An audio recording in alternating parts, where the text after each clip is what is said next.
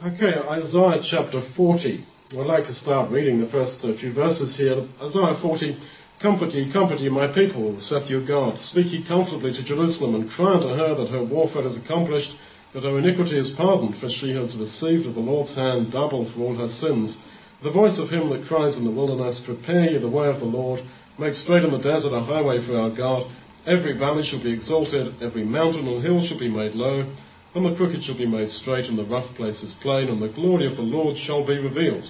And all flesh shall see it together, for the mouth of the Lord has spoken it. The voice said, cry, and he said, what shall I cry? All flesh is grass, and all the goodliness thereof is as the flower of the field. The grass withers, the flower fades, because the Spirit of the Lord blows upon it.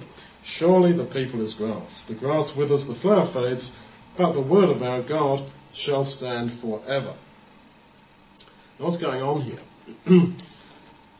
These words are well known, but to actually put meaning into words, what does this phrase mean, what does that sentence refer to, is not quite so easy. Now Isaiah 40 follows straight on, I suggest, from chapter 39, which is to me a great disappointment. It's when Hezekiah was healed, and the Sennacherib's invasion is destroyed, and Judah is free, and God gives him 15 more years, and he says, oh, well, that's cool that I got 15 more years. I'm glad that peace and truth shall be in my day, and if later on we're going to go into captivity, well, I don't really care. And I'm just going to get on, enjoy my 15 years, and that's good for me. And he boasts about his wealth to the ambassadors from Babylon, and I find that a very sad ending, really. It seems to me that Hezekiah could have been the Messianic king, and I would go so far as to say that the kingdom of God in essence could have been established in some form at that time.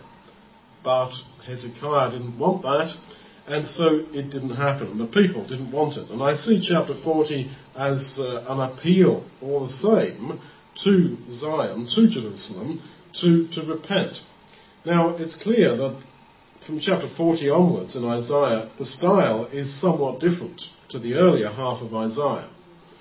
And why is that? Well, reading Isaiah 1 to 36, it's quite clear that that whole section refers to Hezekiah and that part of Judah's history. From chapter 40 onwards, it's hard to work it out. What's it referring to? Some of it clearly applies to Hezekiah, some of it obviously applies to the restoration from Babylon, and we've just read verses here that are quoted by John the Baptist and about John the Baptist in the first century. What's going on? Well, I suggest what's going on is this, that Hezekiah could have been the Messiah, the Messianic king, that the Messianic kingdom could have come. And so chapter 40 onwards, yes, does have a lot of reference to Hezekiah. But I suggest that he failed, and Judah failed at that time to fulfill the possibility, the potential that there could have been. And therefore, the whole prophecy of restoration, etc., was given a possible fulfillment at the restoration from Babylon after 70 years. And I suggest that under inspiration, this section, Isaiah 40 to the end, was rewritten. And that's why you can see some similarities with the first part of Isaiah, and yet you can also see that this is talking about the restoration from Babylon. I mean, it mentions Cyrus by name, so that's pretty clear that it refers to that. And yet there's also these connections with Hezekiah. And in fact, from Isaiah about 56 to 66, some people call that third Isaiah, the tone changes and it becomes very critical of Israel or Judah. And that's again understandable, criticizing them for failing to live up to the potential. So the prophecy didn't come true in Hezekiah's time, so it was deferred, given another chance of fulfillment at the time of the restoration. Didn't work out. Then it was applied to John the Baptist. Judah, Israel did not repent at that time either. And so ultimately it will come true when the Lord Jesus returns. Now, I want to start off at verse 1, comfort, comfort my people. Now, the call to comfort Judah is a command. And yet, several times in Isaiah, it is Yahweh himself who comforts Zion. Even I, am he that comforts you. Isaiah 51:12. And yet, how does God achieve that? He achieves it through these people who are preaching to Zion. And so in all the work of witness, particularly this call to Judah to repent, it seems to me that we have God absolutely behind us. And the Hebrew word translated comfort, it also is translated to repent. And there's this hint that the comfort that is being offered to Jerusalem is actually a call to repentance. And when we read about the valleys being exalted and the mountains brought down and the crooked made straight and the rough places plain, verse 4, that's understood by John the Baptist as meaning repent, making the rough places plain, preparing this path for the glory of the Lord and the Lord Jesus to come over. So then, this appeal to repent is made by God. Even I am he that comforts you. But in reality, it was made through people. And so in all your witness, in your taking a deep breath and summing up the strength to actually change a conversation round, to actually talk about the gospel to someone, and especially in any attempt to witness to Israel, you will feel the very special presence of God himself. Even I, am he that is appealing to people through you. Well, God had said in Lamentations a number of times during the 70 years captivity, I will not comfort you. And now he's saying, I will comfort you, because, verse 2, her warfare is accomplished. Now, accomplished is the same word in 2 Chronicles 36, verse 21, and Daniel 9, verse 2, where we read that the land of Judah was to accomplish 70 years, or fulfill 70 years before the restoration. And so, it's saying that the time's up. The 70 years period is finished. It's accomplished. And, of course, that was the application to the exiles, to Hezekiah. The application was, I think, quite simply the war is over. The Assyrian invasion that took all the cities of Judah, that's all finished. War is over. It's accomplished. That's, I think, the point. And he goes on, warfare is accomplished, her iniquity is pardoned. Well, I think that's the assurance in Hezekiah's time that all the sins of Judah and Jerusalem that are listed in Isaiah 1 have been forgiven.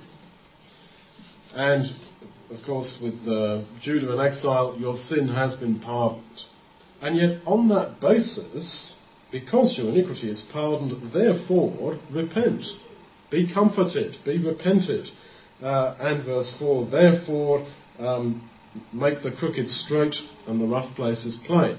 So you see that the appeal for repentance is not so that forgiveness can be given.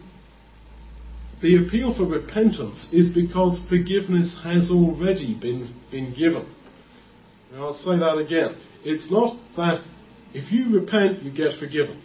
It's because you have already been forgiven, therefore repent. And when John the Baptist went about fulfilling all this, he baptized people unto repentance. Matthew 3 is very clear on that. He baptized people unto repentance. Repentance was the end hope that began with them being baptized. So you'll never repent totally. You never get yourself right and straight before God, because if you then come to God saying, well, I'm good enough for you now, I'm all fixed and sorted, you maybe totally don't get it. And so what I'm saying is that if your sin worries you, which it should, and you think, oh, how can I repent of that and be forgiven? You know what? God has already forgiven you. Paul talks in some quite stunning past tenses about this, that forgive one another, Ephesians 5:32, even as God for Christ's sake has forgiven you. You've already been forgiven. It is, if I may use a terrible phrase, a case in this context of name it and claim it. Not, give me money or give me a car or this kind of nonsense. No. But in spiritual terms, yes. God has forgiven you. God is outside of time, as you and I understand it, And he knows your sin, and he has forgiven you. And repentance is to agree with that. When they confess their sins, when John the Baptist fulfilled this prophecy, it says people confess their sins, and that Greek word to confess means to agree to. They agreed. Yes, I am a sinner. They repented, they rethought. Now, when he says here that the valley should be exalted and the mountains and hills made low, crooked made straight, of course, yes, it is a reference to how in the days before tarmac, when a great person was going to come, you did make the road level. I think that the valleys being exalted is maybe people who have such a low opinion of themselves that they actually cannot come to believe in God's love for them. That they are significant before God, that they are lifted up. And of course the proud, the arrogant will be brought down. So I think that is really how the gospel is a great leveller of people. And the comfort is, verse 2, because she has received of the Lord's hand double for all her sins. This is God almost taking the blame. I punished her double what she should have had. Well, in other parts of the Old Testament and the prophets, we read that God punished Judah less than her iniquities deserved. And yet here God kind of takes all the blame. I punish you double from what you should have had. Later on in Isaiah, he says, poor Judah, she was like a beautiful young woman whose husband left her. Poor kid. But now I just left her for a little moment for 70 years and now I'm coming to take you back. I mean, wait a minute, she wasn't this pretty young, faithful wife who was left by this bad husband. I mean, she is described in Ezekiel, Isaiah, Jeremiah, without any beating around the bush, as the worst kind of prostitute. No question. And yet God, as it were, takes all the blame. I punish a poor kid twice for her sins. Double. She got double. When actually, other verses say he did not punish her according to her sins at all. And so, I think in this you see God's almost desperation for relationship with his people. And if you wonder whether really God is kind of switched on to you, whether your sins or your dysfunction or your just sort of low level of spiritual life is such that God's kind of not that switched on about you, let's think of this. That he so thirsts for relationship with Israel that he, as it were, takes all the blame. I punish you double what I should have done for your sins. This is God really appealing for their repentance and what they actually had done. And even then they didn't get it. That's why God is almost a tragic figure. That later on in Isaiah, stretch forth my hand all day long, pleading with a disobedient and gainsaying people. So what then is the message? Well, cry unto her, verse 2. And this is the same cry as in verse 6. A voice says cry. And another voice is like a radio play, a play for voices. And the other voice says, and what shall I cry? And then another voice says, all flesh is grass. So the appeal to repent is because all flesh is grass. The cry to comfort or repent is fleshed out a bit in terms of the message is all flesh is grass.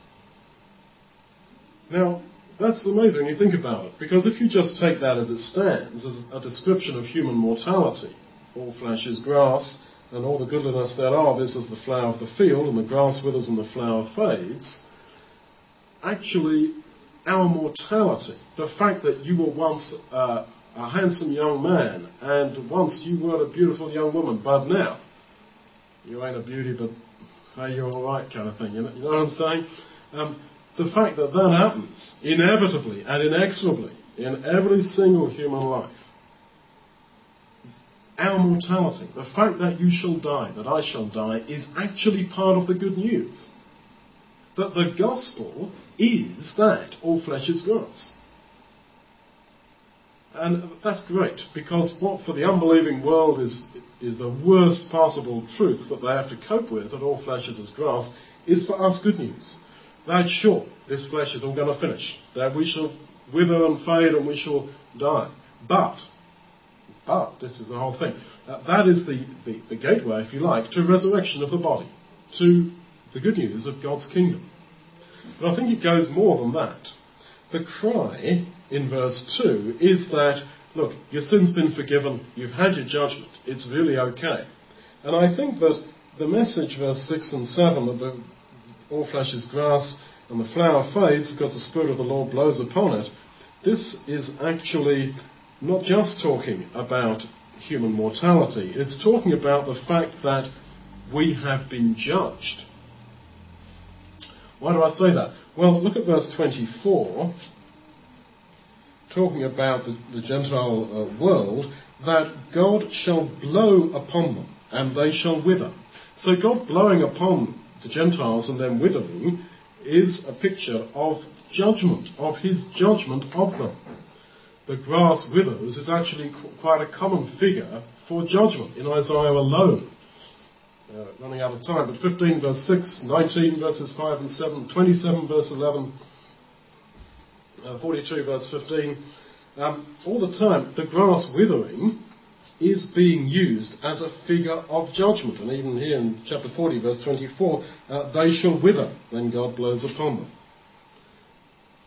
The flower fades. Well, that is used only one other time. That's in Isaiah again, 28 verse 1, about the drunken men of Ephraim. Their flower fades. And it's talking about how they shall be judged. It's a lament about the judgment that is to come, that their flower shall fade in judgment. Because the Spirit of the Lord, chapter 40, verse 7, blows upon it. And the idea of that word for blowing is to disperse. And it's the same idea that you got in Ezekiel, where Judah are told that God is going to disperse them with his wind, with his blowing, into exile. And so the point is that all this has happened. You have been as grass, the Spirit of the Lord has blown and dispersed you, your flower has faded, the Spirit of the Lord has blown upon you. These are all metaphors for judgment. And so what's being said, the cry is, look, you're mortal and you have received God's judgment, don't worry. Which is the cry of verse 2. Your iniquity is pardoned, you have received double for your sins, your warfare is accomplished, it's over and done now. You could argue, and I'm not quite sure about this, but you could argue that our mortality is actually the judgment for sin. And whether that is so or not on a sort of theological level, I'm not sure, but what we do know is clearly from the New Testament, Romans 8 verse 1, that there is now therefore no condemnation for those who are in Christ Jesus. And John 5:24, that all those that have believed into Christ shall not pass into judgment, into condemnation. And so this is the amazing good news, that we shall not be condemned.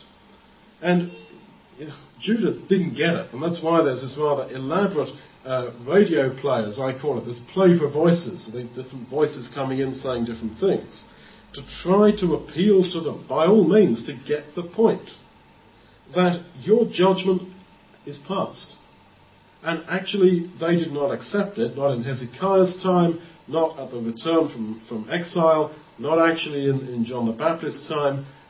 And so it comes down to us. Do we believe it? Will we believe it? That really our judgment, our condemnation is past, and it shall not come upon us. That we, in Christ, are secure. Because he is not going to be condemned. And if we are in him, if we are abiding in him, then we can be sure that by his grace we shall live forever in his kingdom. And we shall not, in that sense, be condemned. Because there's the whole point of Romans 1-8, that we have been tried and found absolutely guilty. We have agreed with that verdict, and yet there has been this amazing appeal. And we have been freed from condemnation. Now, if this were to happen, if Israel, Judah as a whole, at that time, or maybe in the time of John the Baptist, had really accepted this, that condemnation is not for me, that it's all gone, it's all past, everything is actually all right, Then, verse 5, the glory of the Lord shall be revealed, and all flesh shall see it together. The idea is they're making the highway of stones, etc., and making it beautifully smooth so that the king can come. Quite clearly, if Judah had repented at the time of Isaiah, Hezekiah, at the time of the restoration, at the time of John the Baptist, then the glory of the Lord would have come over that road. That road is the road made up of repentant, contrite people who believe in God's grace, who believe that this judgment, this condemnation is no longer for them. And then the glory of the Lord will come, and the Lord will come over that road. So quite clearly, there is a connection between the chronological coming of the Lord in glory and the preparation for that by his people in their repentance, and particularly, I believe, in the repentance of the remnant in Judah, in Israel. So, that is why the exact calendar date of the Lord's coming is in that sense open, and that is why the quicker we get on ourselves and repent and accept his grace, humble ourselves if we're arrogant, and lift ourselves up and thinking that, no, I am not too bad for him, I am of significance, I am of meaning and value to him. And the quicker we get on and get Israel to accept that actually your judgment is over, it's all okay now, just believe in his grace, then he will come. And the way will be prepared. And so therefore our work of witness, as well as our own personal repentance, is of very deep significance, finally and ultimately. We are playing a part in our witness and in our personal repentance in things that are of eternal moment, that can hasten, in that sense, the coming of Christ. Now, the chapter goes on with some rather sort of changes, apparently, its style. It starts talking about how God is so powerful and how he knows everything. Now, why does he do that? I think it's because the people of Hezekiah's time, the people of the restoration from Babylon, thought, no, this is all too wonderful for me. I am insignificant.